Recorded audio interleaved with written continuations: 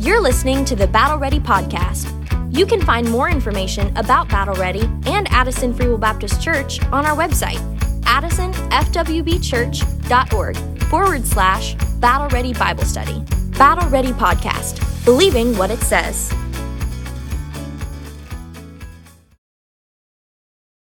Welcome back. Hello to us. Hello to you. Not us. We're good. We are in 2 Chronicles. We're going to, I've got chapter 33, verse 18. I've got to start here when we come back to that. But I first want to say welcome to everybody. I hope everybody had a good Thanksgiving. I want to send out some prayer requests for the folks in our church. We have quite a few people right now that are out sick with sinus and COVID and just general this time of year weather. So I hope if you are home that you're mending and getting better. We've had some special prayer requests for some folks. So if you're watching and you're from Addison, or if you're watching and you're not from Addison, try to just remember to say a prayer for the people. This is a difficult time for a lot of people around the holidays all by itself without having any illnesses on top of that.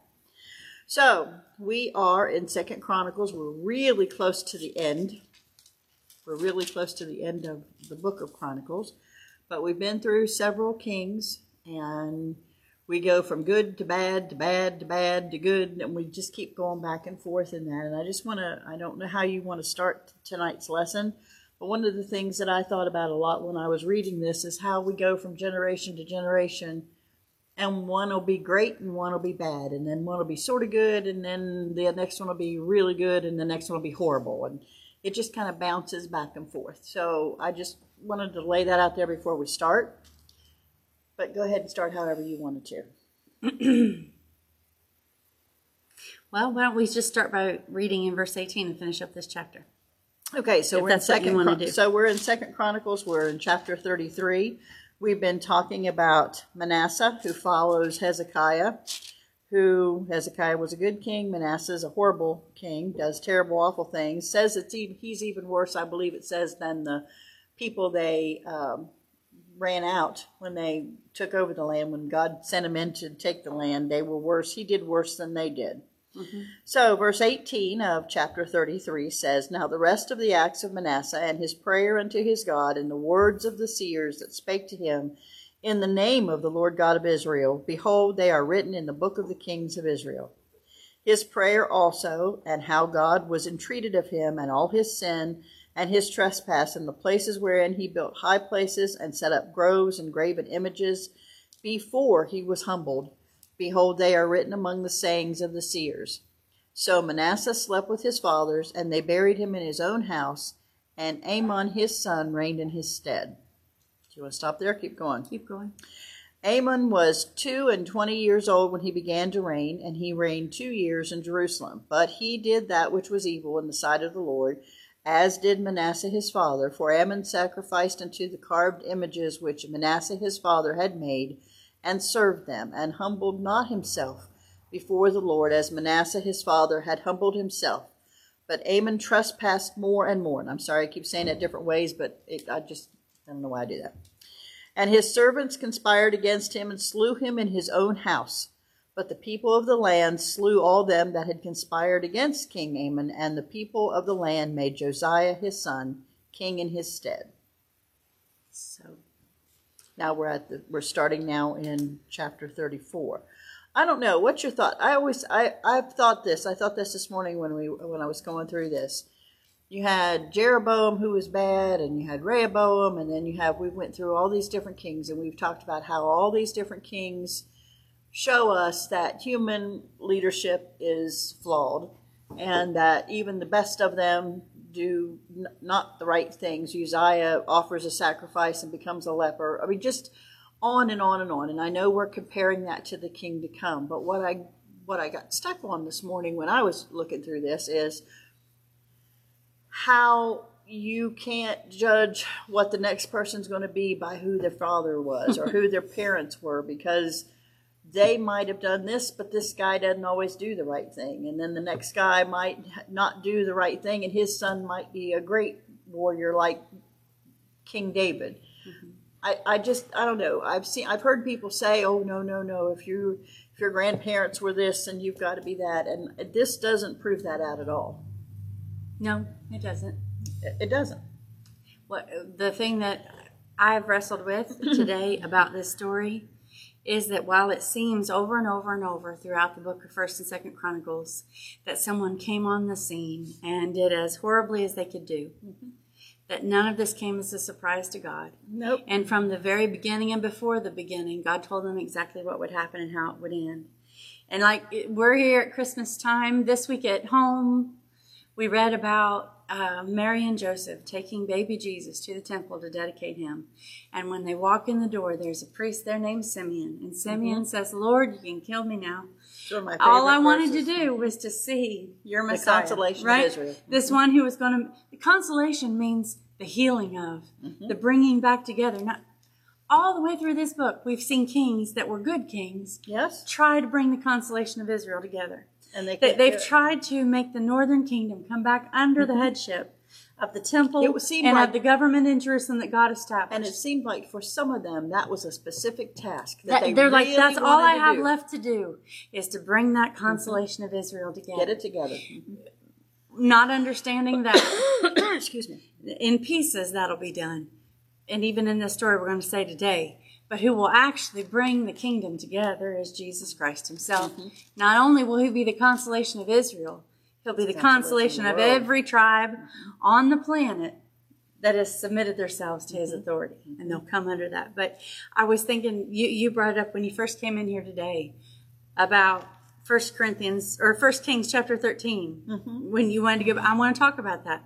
Because before we even start, God says, there's a little boy coming named just Josiah. And he's going to be king. And here's what it's going to look like. Here's what it's going to be like. Why do I say that? Because Simeon knew. How long had they been looking? Well, over for the one years, to come? More than that. Because since Genesis 3:15, we have been looking for a Savior. And you know what struck me? I went to a play. When we went on vacation recently and I was in Tennessee, I was listening to them act out part of the Christmas story. I think this goes together. And they had Mary portrayed. The angel comes to Mary and tells her that she's going to have a child.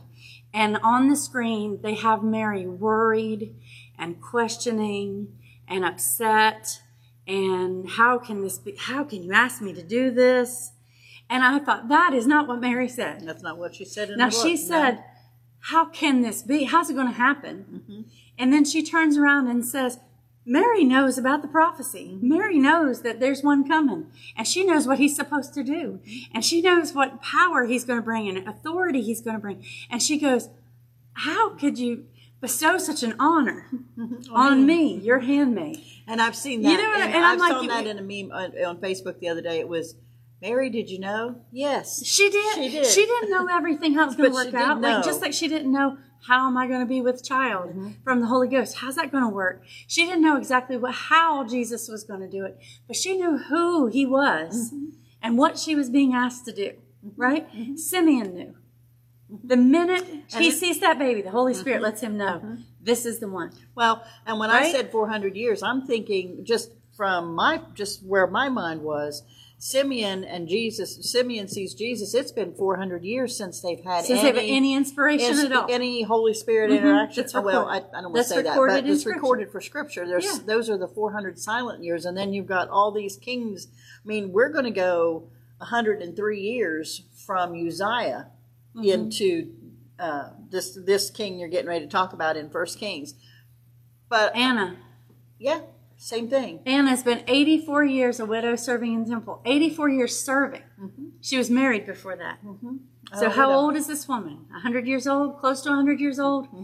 And when she sees that baby, she knows who it is. She knows exactly who it is. Because she's been waiting on him. She knows about him. She knows what he's supposed to do. And she goes she's a prophetess, the Bible says. She goes all through Jerusalem saying he's here. He's here. And you know what? They know what she's talking about.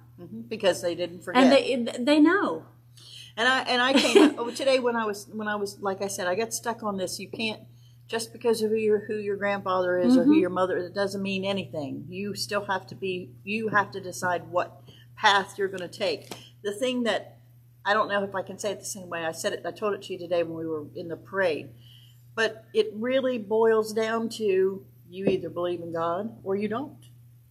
There is no middle ground. There is no middle place where, and that's kind of what I think some of these chapters are intending to show you is here or here. Where are you? To me, this account of Josiah is a mini Bethlehem. And it's also a mini Last Supper. Josiah is this one that comes and reminds us, after all the ups and downs of 1st and 2nd Chronicles. I think this part of the Bible is extremely sad. I feel like weeping when I read this, because this nation, this baby nation that God made out of slaves, that he made out of nobody would have thought could have done anything. The family of Abraham. Everything that happened to them, he made happen. He brought them from Egypt into the promised land. He taught them as he'd have them to know how to live. He gave them the victory. He gave them the judges. He gave them the law. All these things that he's built, he's given them. Every time they were in trouble, they called and he answered. Them out. But they'd go deeper and deeper into sin and regress farther and farther back every time that they got their own way. But I'm thinking, here we are at the end.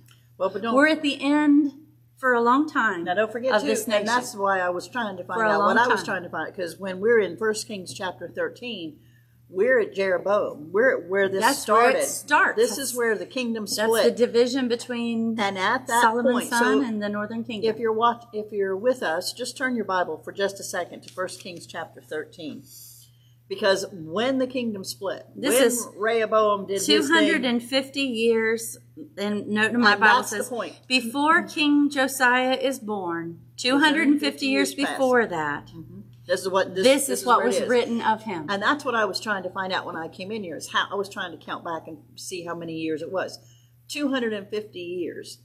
You know, if you think about where we were 250 years ago as a nation, there's a lot of things right now that things that were written 250 years ago, United States has decided. The Pilgrims landed in 1620. But the United States has decided that. So we're about 400 years. But yeah. But my point is but the things that were written even 250 years ago in the United States, people have already decided that didn't mean anything. And that's not true. We can't do this. But this is scripture saying 250 years before this baby's even born, and the kingdom is very first split. God says to Jeroboam, and behold, there comes a man of God out of Judah by the word of the Lord unto Bethel, and Jeroboam stood by the altar to burn incense. And he cried against the altar in the word of the Lord, and said, O altar, altar, thus saith the Lord, behold, a child shall be born unto thy house, unto the house of David, Josiah by name, and upon thee shall he offer the priests of the high places that burn incense upon thee, and men's bones shall be burnt upon them, upon thee. There's more than a few places where God sends a man of God to call out by name someone who's coming. He does. He did it with King Cyrus. We've already seen that. Well, he does it with Jesus. He's going to do it. He did it with John. I mean, but this is 250 years before. What he says about Josiah is he's going to be this king that comes from David, but it also says the judgment that he's going to bring on these false prophets. He's going to burn their bones on this altar.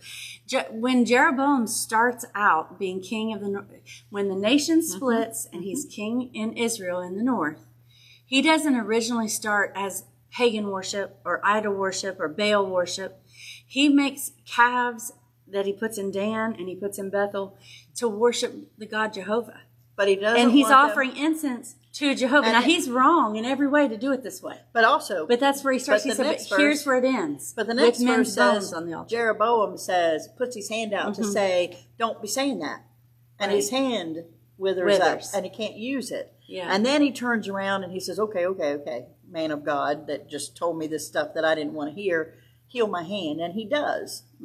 And part of me wonder why he didn't just leave it withered. It was a proof of what he had said. And Jeroboam is we've talked about that so much in the past, but I think it warrants to be said again. He is not saying God's not God. He is saying, I'm going to do it my way. I got it. Because I don't need somebody to tell me how to worship God. I don't need somebody to show me what this says, or here's what the law said. I get it. He's not going to mind. God's not going to care if I do it this way. Garden of Eden. Right? Garden of Eden. Before any sin is committed, there's a warning. Don't do this. Yeah. Right? Yeah. There's a warning. And the warning was, you can eat anything, you can do anything you want to do, just don't eat from that one tree. Before one nail is picked up and hammered, before one drop of rain falls, there's a warning. Mm-hmm. Right? For Abraham, there's a warning. Mm-hmm. 400 years, your descendants are going to be in bondage. 400 years, and God's going to bring them. This is where they're going. There's a warning. He lets him know what he's doing. Mm-hmm. He does the same thing with Moses. Here's what's going to happen. They're not going to listen to you. They're not going to listen. They're not going to listen to you. And Moses, by the time he's an old man, and before he dies, he's smart enough to realize, you know what, God's right. They're not going to listen to me. He warns Joshua, if you go in, you don't completely do what you're told, here's what's going to happen. And it exactly does. What he says and it happens. Does happen. He warns David. He warns Solomon. He warns king after king. Mm-hmm. If this is what's going to happen. What I'm amazed by is that we miss that we've been warned. Mm-hmm. So all through Scripture, God has said, here is what the word of the Lord says. I want you to know. Mm-hmm. I want you to avoid it. Mm-hmm. I want you to avoid the trouble that's coming. And I want my people to know. That's why Simeon knows. That's why Anna knows. Mm-hmm. That's why Mary knows who Jesus is, because God warned them, the wrath of God is upon you, but there's a Savior who's coming. Mm-hmm. And I sit here in 2023 with, Romans says, without an excuse, because I've been warned that the wrath of God is on us. Mm-hmm. The only reason the wrath of God is not on me is because the blood of Christ is on me. Mm-hmm. And that another baby, mentioned by name, came before he got here. Came, and not just and to came Mary, and was the Son of Isaiah God. mentions his name. Different ones back here. Isaiah talk about calls this him salvation, but the word is Jesus. Mm-hmm. All the way through, we're told who's going to come. But this is one of those, here we are. It's like time, before Jesus came, honestly, historically, time is measured by these events. Mm-hmm. This Babylonian kingdom and this Persian kingdom that will arise. Time is measured that way. Mm-hmm. And we're right at the end of that nation of Israel for a while, because God is not done with them yet. But we're right at the end of their story, because after Josiah, who we're about to read about, then 3 of his children, 3 of his sons, reigned for just a couple years, not anything at all. Some of months. All of them wicked. Judgment has come. Judgment continues to come in. It's over. And then we actually end Chronicles, and I don't know, maybe that's getting too far ahead. But doesn't Chronicles actually end with, and Cyrus says it's time to go back? Yep. So the very last verse in the book of 2nd Chronicles says, "Thus says Cyrus, the king of Persia, all the kingdoms of the earth hath the Lord God of heaven given me, and he hath charged me to build him a house in Jerusalem." Yeah. So we're already, when we get to the end of Chronicles, after we get through all the kings that are named and mentioned, they don't have any kings now. For 70 years, they're in captivity. There is no kingdom. There is nothing but vassals. Somebody else controls, puppet kings in that territory, including Josiah's sons. Josiah is the last ray of hope, and God chooses through him to paint a picture of Jesus Christ. He chooses through him to show you what the real king coming is going to do. And they're still looking for that real king. When Cyrus is given Cyrus is the one that after they come out of captivity, says, go build it. Yeah. Go build the stuff. And that's when we get Nehemiah and we get those guys going out to do that. So it's interesting to me, and I don't want to skip Josiah because I think he's one of the ones that's worthy of a whole lot of. He is worthy because it's a picture you need to see of what Jesus is going to do, what it's all about, how much better he is than the picture. The picture is a good king and a young king and a heart that's dedicated to God, but not like Christ. Christ, he and the Father are one. He did the express will of the Father. I mean, the parallels in this story. I want you to see how big Jesus is, and how he gets accomplished what he gets accomplished.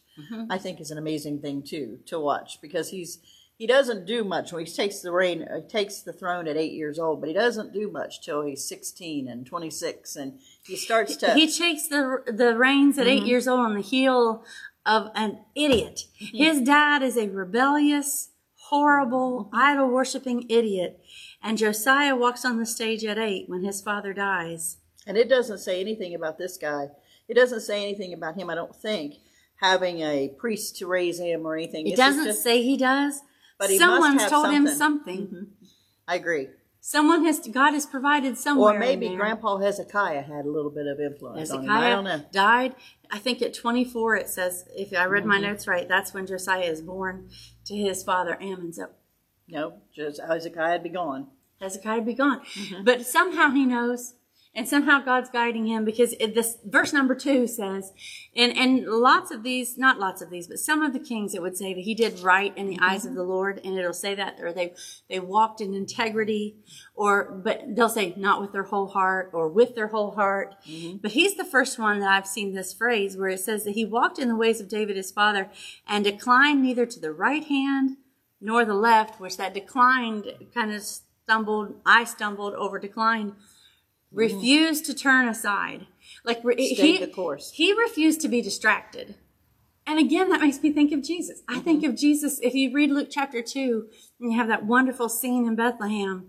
But before chapter 2 ends, you have a 12-year-old Jesus sitting in the temple, right? And he is teaching doctors of the law. He's teaching the wisest of the wise in Israel. His mom and dad have lost him. And he's sitting there teaching his mom, how could you treat us like that? Why would you let us worry? And Jesus said, don't you know that I have to be about my Father's business? In other words, I'm not to the right. I'm not to the left. I'm doing what I'm put here to do. Always. And you see that pre-story in the book of Josiah. He did not. Have you ever seen that in any king we've read about so far? I've seen some decline neither to the right hand nor to the left. No. Now, He's on a mission. Before we go into 34, I just want to say a couple of things about Manasseh, because I read this once a long time ago, and I remember doing this and thinking, oh, he's the bad guy. He's this awful. But then he falls into captivity, and he gets to the come Assyrians. back. He gets to come back, and he repents. He's dragged away by the nose with a hook into the land of Assyria. Yes, that's the one. And when he gets there, as low down as he can be, he cries out to God, and God hears him. And restores him to power and brings him back. And I remember thinking a few years back when I came across that and got that, I thought, God forgave him. Sure he did. But he does. Yeah. And we like to think that God has certain things he can and can't forgive. He does what he wants when he wants to. And he forgave, maybe, I don't know, he just forgives Manasseh because it says he turns to him and he humbled himself. He recognizes that God is God and all this other stuff. And then he tries to undo some of the stuff that he's done. And then his son wrecks it. And then his son comes along behind. That's the part I was trying. That's the part it's like, after a while when you read through all these chapters, you kind of get annoyed, for lack of better words. But you get annoyed with he does good and then his son does bad. And he suffers all these things. And then the next guy doesn't do good either. And you think, what's it take to learn? And then I think, well, how stupid am I? Because isn't that what we do every day? How long does it take us to learn that God is sovereign? He is God. His ways work, whether we like that or not. What he says he means, whether we like that or not. It's not something over here that's just a myth and a fable and, we can just take it or leave it. If your desire then is to be a person like Josiah who declined neither to the right hand or the left, but stayed where you're supposed to be, here's the proof of it, verse 3. Verse 3 says the reason we know. 4, the reason we know that he wasn't interested in being distracted or turning aside into other things, but fulfilling the will of God. So the 8th year of his reign, when he'd be 16 years old, while he was yet young, he began to seek after the God of David his father. Stop right there. And that's it. That's what it stops. So how do I know what you intend to do is stay in the will of God? Because the first thing Josiah wants is God himself. It's not restoration of the kingdom. It's not restoration of power. It's not military might. It's not riches. It's not honor. It's not repairing. The first thing Josiah seeks is God himself. The God of David I'm his trying father. to figure out who David's God is. I'm trying to figure out who this God is that I want to serve. That's step number 1. I think that's amazing to know. So here, I know I'm that nerd person. So this is verse 3 of chapter 34. In the 8th year of his reign, which makes him 16 years old, and it says he was yet young, he began to seek after the God of David his father. And in the 12th year, which would be, he would now be 20 years old, he began to purge Judah and Jerusalem from the high places and the groves and the carved images and the molten images. And they brake down the altars of Balaam in his presence, and the images that were on high above them he cut down, and the groves and the carved images and the molten images he brake in pieces, and made dust of them, and strode it upon the graves of them that had sacrificed unto them. And here it is. And he burnt the bones of the priests upon their altars, and cleansed Judah and Jerusalem. Exactly what Jeroboam was told in 1 Kings 200 and some years, 50 some years, I think it's a little bit more than that, but 200-ish, almost 300 years before. He told him, the man of God told him, this altar that you're creating, that you're so proud of, will be turned into idol worship, and a man of God by the name of Josiah is going to come, and the priests who do this idol worship will be burnt on this altar. And that's what he did. This is going to seem like I'm making light of something very serious, and I'm not. But I know a lot of young people right now that are in my family, people that I love around me and around my kids, and they're interesting to watch. When they get, he's between 8 and 12, when they get in that preteen and teenage, they're interesting to watch. And I remember being that age. I'm one of the few adults who remembers being a knucklehead and being a teenager. I have not forgotten and thinking I was always cool.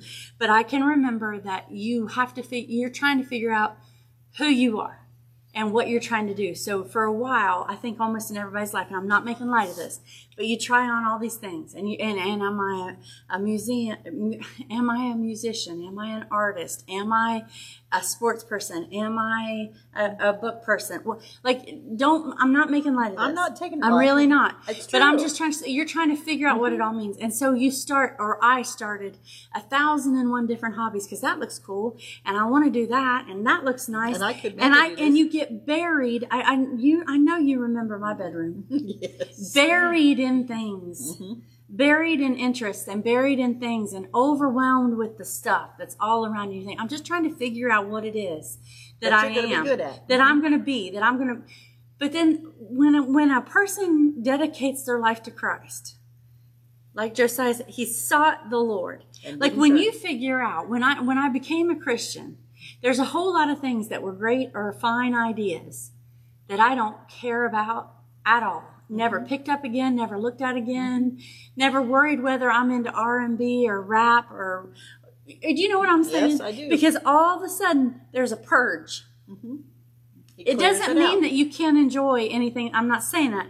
I'm saying there's a purge in your life for all the meaningless, worthless wastes of time that you've gathered around yourself because you found the greatest thing there ever was. And there's a focus that comes into your life, like he said, not to the right hand, not to the left, where he's like, okay, so he seeks the Lord for these 4 years. I just want to know God. And the closer he gets to God, the more he realizes what needs to go.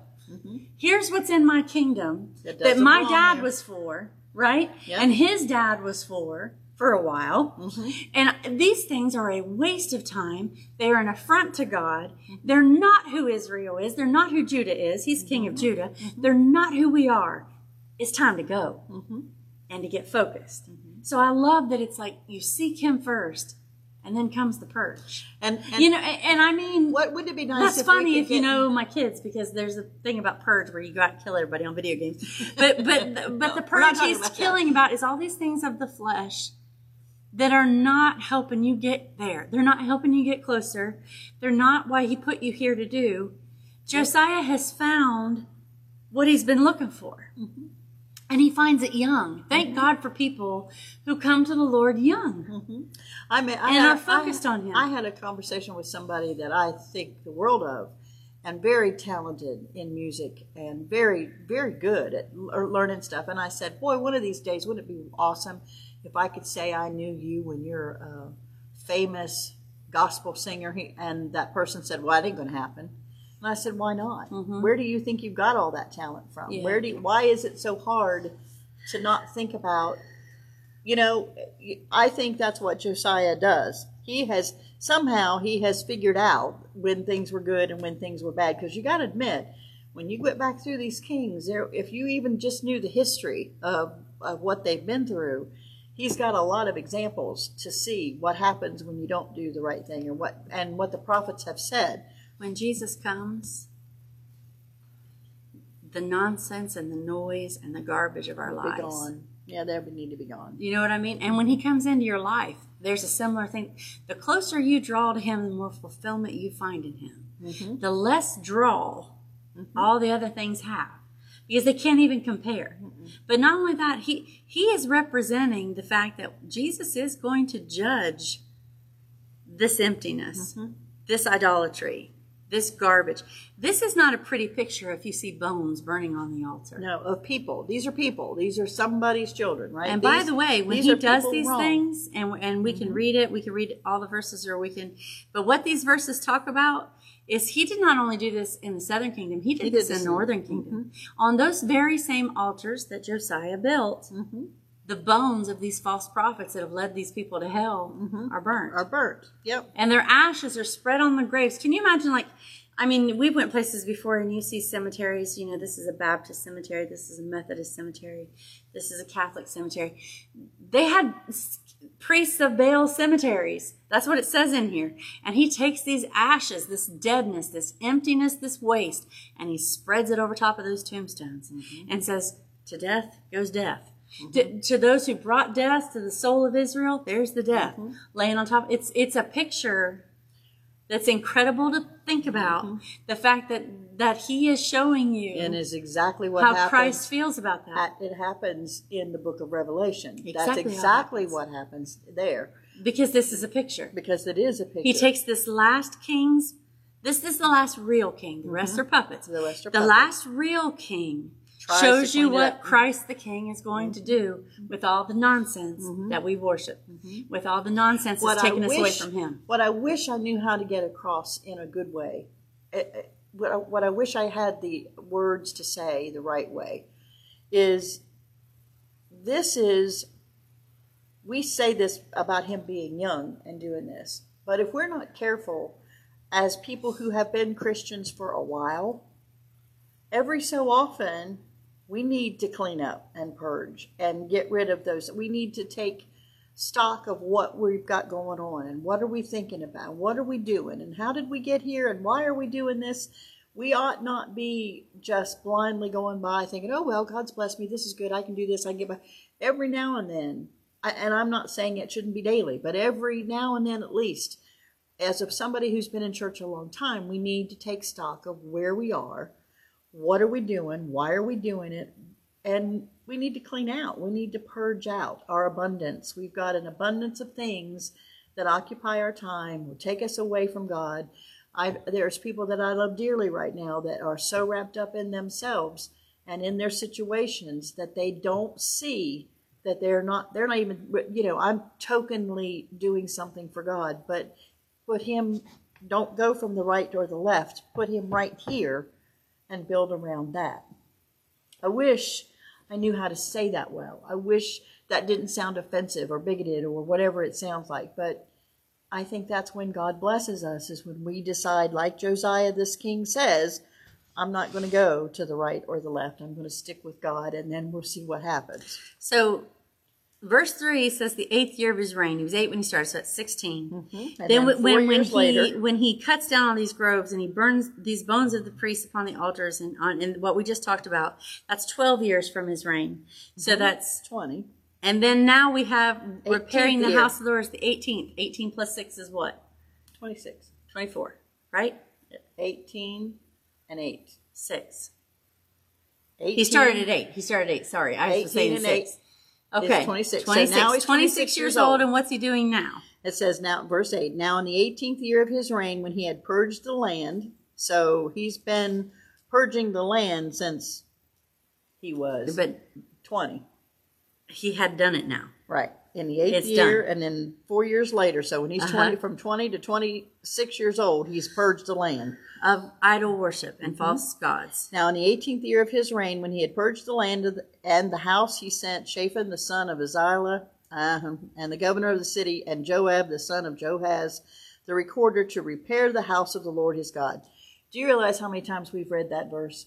we got to repair the house. We keep repairing the house, right? Okay, We got to so get we rid of had the bad all our stuff. attention divided, all of the other places. Now that our attention is no longer divided, let's value what we value. Let's put our money where we say our heart is, where our mouth is, where we say we believe. And let's repair this house of God. It's been torn down by what?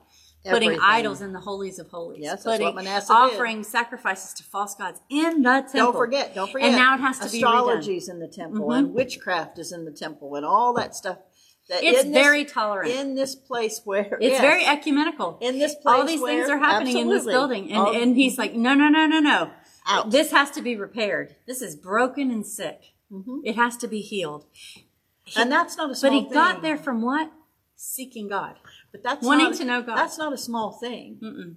Because if you start repairing the church and you get back on track, there 2023, the church needs to be repaired. We do. I heard 2023, the church needs repaired. It needs cleaned. It needs cleaned. It needs rededicated. It needs to be back where it's supposed to be, in the order it's supposed to be in. And you're going to find out just from this story how it has to be done, because it's how it had to be done here. Right? And when they, verse 9, and when they came to Hilkiah the high priest, they delivered the money that was brought into the house of God, which the Levites that kept the doors had gathered at the hand of Manasseh and Ephraim, and all of the remnant of Israel, and all of Judah and Benjamin, and they returned to Jerusalem. So everybody contributed. And they give it to the workers, and they start rebuilding. And they put it in the hand of the workmen, verse 10. If you want to skip to 14, you can do that. So what they do is they start bringing in the money and doing that. And this is my favorite part. Not only that, I do have to mention, I didn't want to jump too fast, the same old singers' families, Asaph and Jeduthun's family, while they're doing the work, who's doing the music? The same old family of people got appointed of the Levites are there to do it. But go ahead and skip to 14. It says the men that did the work were faithful, and it names them all. The Kohathites, same old ones. Same the Levites. family. It didn't change. He had to get it back to what it was before. Yep. And then it says in verse 14, and I love this, and when they brought out the money that was brought into the house of the Lord, Hilkiah the priest found a book of the law of the Lord given by Moses. It's in the temple. They don't even use it. It's lost. They found it. Because it's been used for everything else. I think there's probably, I don't mean this as hateful as it sounds, there's probably a lot of churches in the United States of America who've lost the scripture. All they need is get that what's being preached and what's being taught is what sounds really good. And that's the danger. If you don't have the book, you don't know, and you substitute what sounds good, you're no different than the prophets of Baal whose bones burned on those altars, because you're not saying what God would have you to say. It may look prettier and sound better, but it's just as empty and it's just as dead. And they just now found the word of the Lord. They found and until you find the word of the Lord, you don't even know how far off you are. This is Hilkiah the priest just found the book of the law of the Lord given by Moses. And I love this part. How long's it been missing? And Hilkiah answered and said to Shaphan the scribe, I have found the book of the law in the house of the Lord. Duh.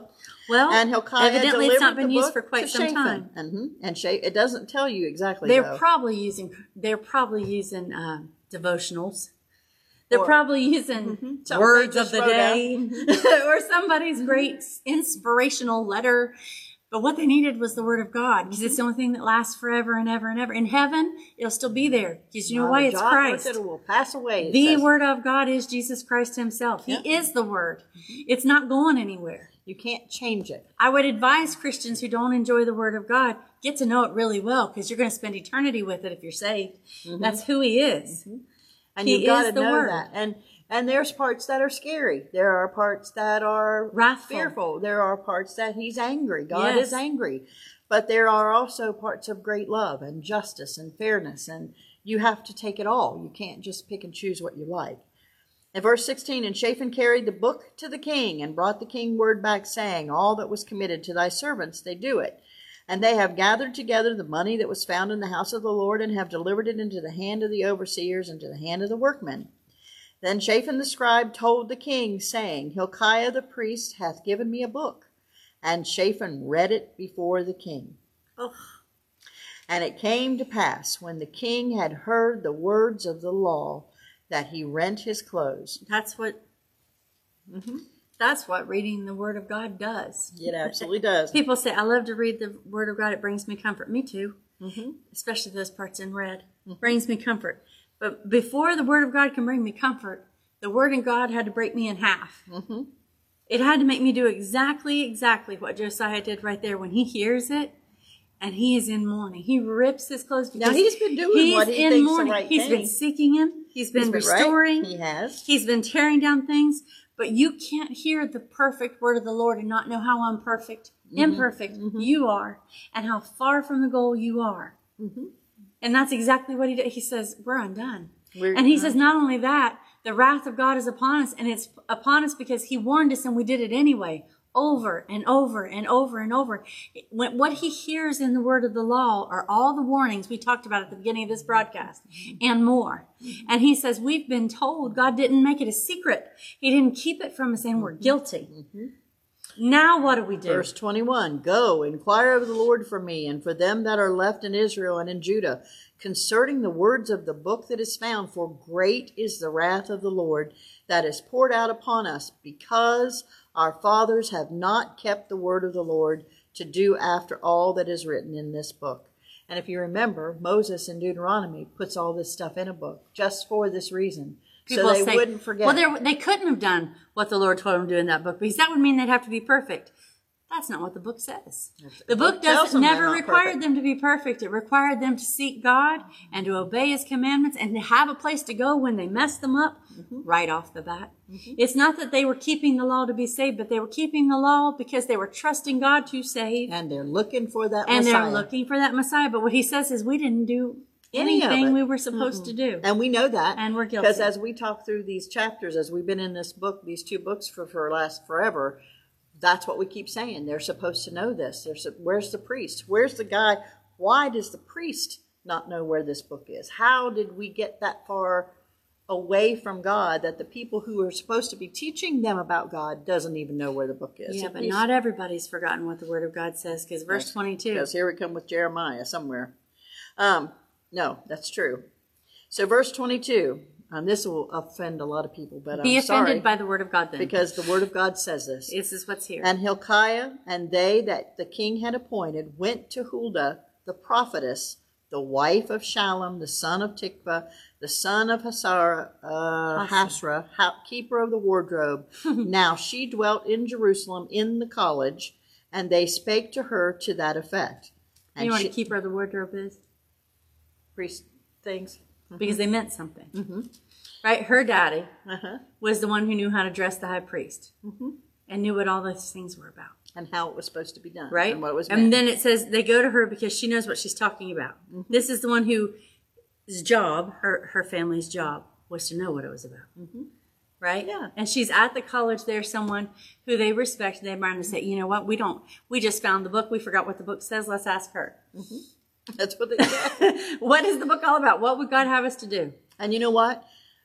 I hate this part because everybody gets all offended, but this woman does her job. You're going to have to take the whole word of God, not just the part you like. Right. And this is in there. This is in there. And she does her job. And verse 23 says, and she answered them, thus saith the Lord God of Israel, tell ye the man that sent you to me. Thus saith the Lord. Not what I say, not what I think, but here's what the word says. And a lightning bolt went straight through her head because a woman said, thus saith the Lord. No, that's not what it says. Tell the man that sent you to me, thus saith the Lord, behold, I will bring evil upon this place and upon the inhabitants thereof, even all the curses that are written in the book, which they have read before the king of Judah, because they have forsaken me and have burned incense unto other gods, that they might provoke me to anger with all the works of their hands. Therefore my wrath shall be poured out upon this place, and shall not be quenched. And as for the king of Judah, which is this Josiah, who sent you to inquire of the Lord, so shall ye say to him, thus saith the Lord God of Israel, concerning the words which thou hast heard, because thine heart was tender, and thou didst humble thyself before God, when thou heardst this word against this place, and against the inhabitants thereof, and humbled yourself before me, and did rend thy clothes, and weep before me. I have even heard thee also, saith the Lord. Behold, I will gather thee to thy fathers, and thou shalt be gathered to thy grave in peace. Neither shall thine eyes see all the evil that I will bring upon this place, and upon the inhabitants of the same. So they brought the king word again. Do you remember in your life And I'm asking you personally questions here, but do you remember the moment that you'd sat in church your whole life, you'd been in church your whole life, you loved the church your whole life. Whole life. But do you remember the moment when you realized the wrath of God was upon you? Mm-hmm. When it sunk in? When it finally hits and you realize when that it sunk I in can't that, do okay, anything if to I fix this. stand before God, Like I'm this. eternally lost. Yep. I can remember when that hit me like a ton of bricks. Like, I'm not just the good one. I'm not just the one everybody loves. I'm the one who's the wrath of God is on me. And if I don't find a way out of here, if I don't find a way to get out of that path of the wrath, I'm utterly destroyed. I'm utterly undone. And then just exactly like this prophetess speaks to him, the Holy Spirit speaks to that person and says, the Bible says, a broken heart and a contrite spirit I will in no wise cast out. He says, come unto me, you who are weary and heavy laden, and I will give you rest. Just exactly the same way. He says, because your heart is tender, and because you grieve that sin, and you understand that the wrath of God is deserved. Yes. Because you get that. He says, I heard you. And isn't that wonderful? I heard you. And not only that, think about that. The wrath of God is coming to this place. It is. I've heard people say just this week, I heard them talking about the fact that the people that believe that there's going to be a return of Jesus Christ, they are crazy. People who believe that this earth is going to end one day, they're crazy. Crazy or not, it's in the Word of God, just like every other thing that we talk about that we like in the Word of God. You said you can't pick and choose.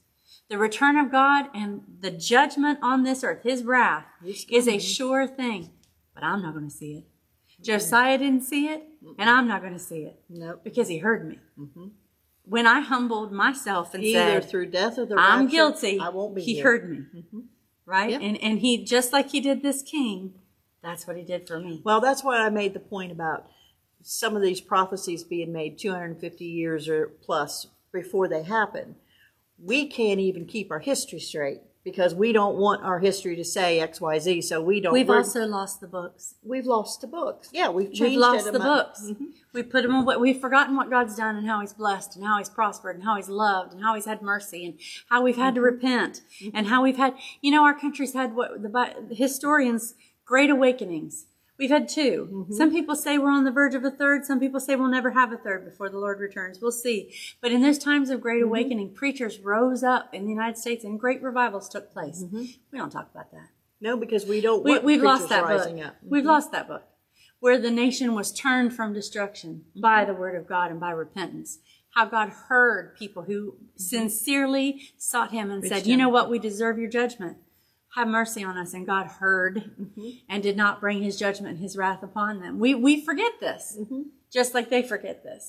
You know, I mean. Yeah, and that was my point when I started. When the king is good and his son is bad and the next king's good, it's not just the king. The king, the perfect king is coming. He's coming. But the people, just because this king decided to put it away, doesn't mean that there weren't people still sneaking around and doing because the heart of the people is still doing what they want to do, what they like to do, with any consolation to what the Word of God says. Here, this prophetess basically says it's going to happen. She's not saying anything new, and she says multiple times, the word of the Lord. This is from God Himself, the Lord God of Israel. This is what He said. The Lord says. You know, she's subject to that same penalty. If it doesn't happen, she can be killed, right? She's a prophet. She's a prophetess. It can do the same thing. Which just means she says what God would have her to say. That's it. That's all that. That's not she's something. She says what God would have her to say. Just like any other prophet does. Just like any other human being that's filled with the Holy Spirit who speaks what God would have him to say. Right?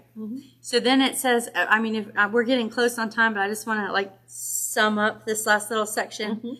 When he hears the word of God and he repents, he's given this glorious bit of grace, this glorious mercy that just shines on this scene of destruction that's coming on them. He cannot keep that to himself, and neither can you. So if you've been born again, you are not going to see the wrath of God. He's promised that. You're not appointed unto wrath. But how could you ever keep that to yourself. And what he does is he gathers all the people, all the leaders, all the heads, all the people, and he reads the whole book. He has it read in front of the people, and they also mourn and repent and put on sackcloth. They hear the word of the Lord. He shares that with the people who will gather and hear. And you talk about the consolation of Israel, right? Which Jesus is going to do. This doesn't just take a revival in Judah. It's also into the northern kingdom. This news is spread that, hey, we found the book and here's what it says.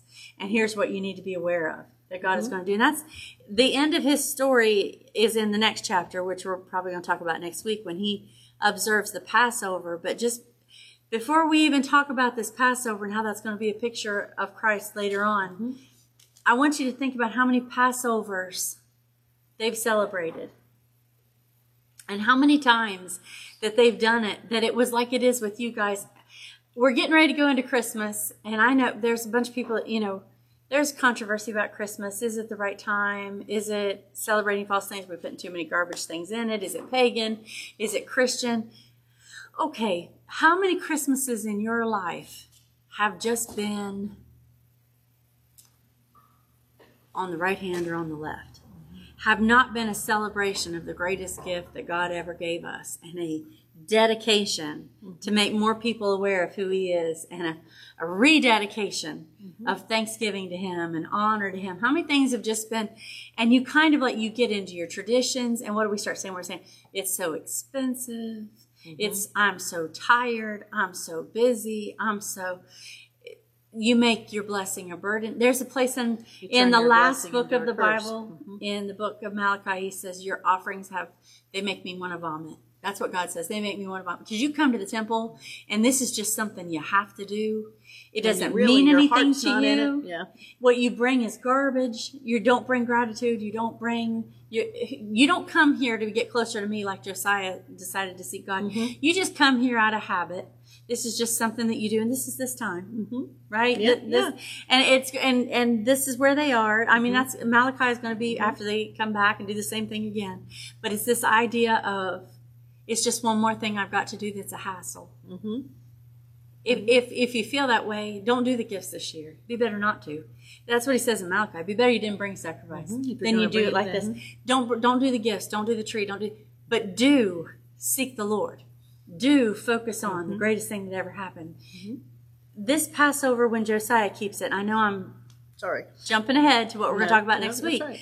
But this Passover he keeps is real to him because he just realized what he escaped. He read the book. And what he'd been given grace from.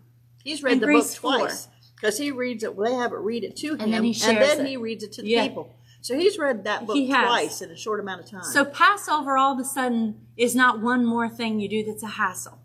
Passover is the wrath of God is going to pass over me because the blood of the Lamb is on my door. Right? So I put God first. That is literally, I know that's Easter, but that's also Christmas. Because God sent his son, right? The wrath of God has no place here. It doesn't abide on me.